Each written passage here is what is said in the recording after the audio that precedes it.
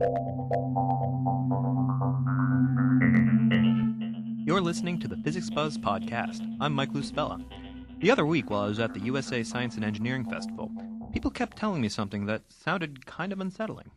We are always being bombarded by cosmic rays from space. There could be billions of them flying through our bodies right now. Every second, a number of particles go through our body. We just don't realize it. We are always being bombarded with cosmic rays. Everywhere you go, all day, every day. Particles going through my body? Cosmic rays? That sounds unbelievable. What are these particles flying through the air, and how can they go right through me? I started asking around about this. I'm Zach Constan from the National Superconducting Cyclotron Lab, and this is a cosmic ray detector. Studying cosmic rays, which are nuclei from space, is a major part of what we do. You know, those particles hitting our atmosphere way high up, they create showers of particles, most of which are muons, which are, raining through our bodies right now, and they just never run into anything, so we don't actually feel anything. I asked Zach why it is I can't feel these particles. It seems like I might notice them if they're shooting through my body. They just don't interact very well with other stuff. I mean, in the end, when you look at things that are solid, they're actually mostly empty space. The spaces between nuclei are huge, and therefore muons, which don't interact very well with anything, they just pass right through. It's like a big gaping hole.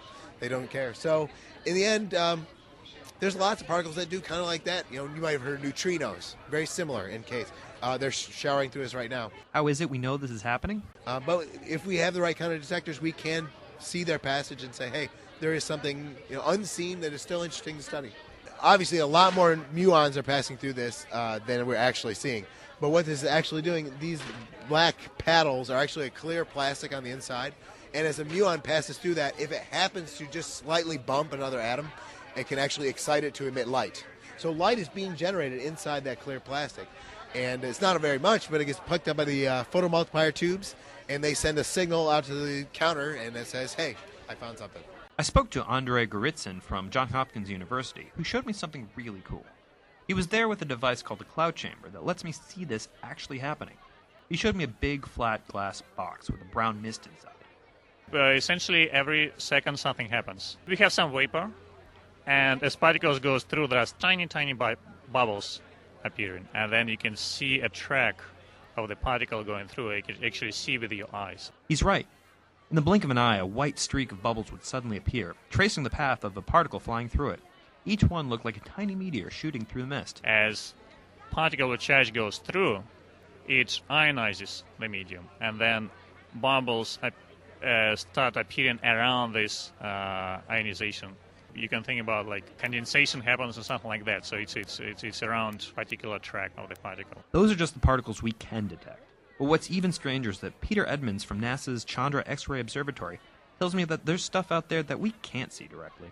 Dark matter and dark energy dominate the universe. So based on a whole bunch of observations that astronomers have made, only about 4% of the universe is the stuff of normal matter that's in our bodies, in our stars, in galaxies that we can detect. With telescopes like Chandra or Hubble, most of the matter is dark. It's stuff that we can only detect indirectly, so we can see the effects of its gravity, but it's invisible. Estimates are that roughly a quarter of the universe is made up of this dark matter. Physicists at institutions around the world are working hard to come up with ways to illuminate these so-called dark particles. For dark matter, there are people have ideas about it, and there's ways to do experiments, try to detect the particles, try to detect them indirectly. Maybe when they collide, they might give off some X-rays or gamma rays, for instance. Some of them might occasionally impact. Most of them, there could be billions of them flying through our bodies right now, which is sort of cool. But occasionally, one of them might interact with a regular atom, and that could be detectable. So far, nothing concrete. And that's the good news. Dark energy has been even harder to pin down. And then the other thing, even bigger component than dark matter, is dark energy that makes up about 70% of the universe. And that is causing the expansion of the universe to accelerate. We've known since the days of astronomer Edwin Hubble in the 1920s that distant galaxies are moving away from us in all directions. However, in 1998, a team of astronomers made the shocking announcement that not only is the universe expanding, but it's speeding up at the same time. And nobody knows why. That was a surprising observation done a bit over 10 years ago, that people thought that the universe expansion would slow down because of all the gravity of the from the matter in the universe, but they found it's speeding up. And it's dark energy that's causing this. And it's one of the biggest mysteries in all of science about what is this thing called dark energy. One theory is that it's caused by something called vacuum energy.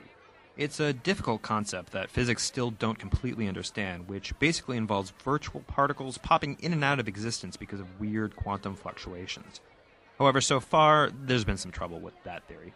The problem with that is that when people work out how much energy there should be, they're way off. They're like 10 to the 120, 120 orders of magnitude away. It should be much bigger than what they actually observe. So that's a big mystery. And so the search continues. That's all for this week's Physics Buzz podcast. You can find more of our podcasts at www.physicscentral.com. Thanks for listening.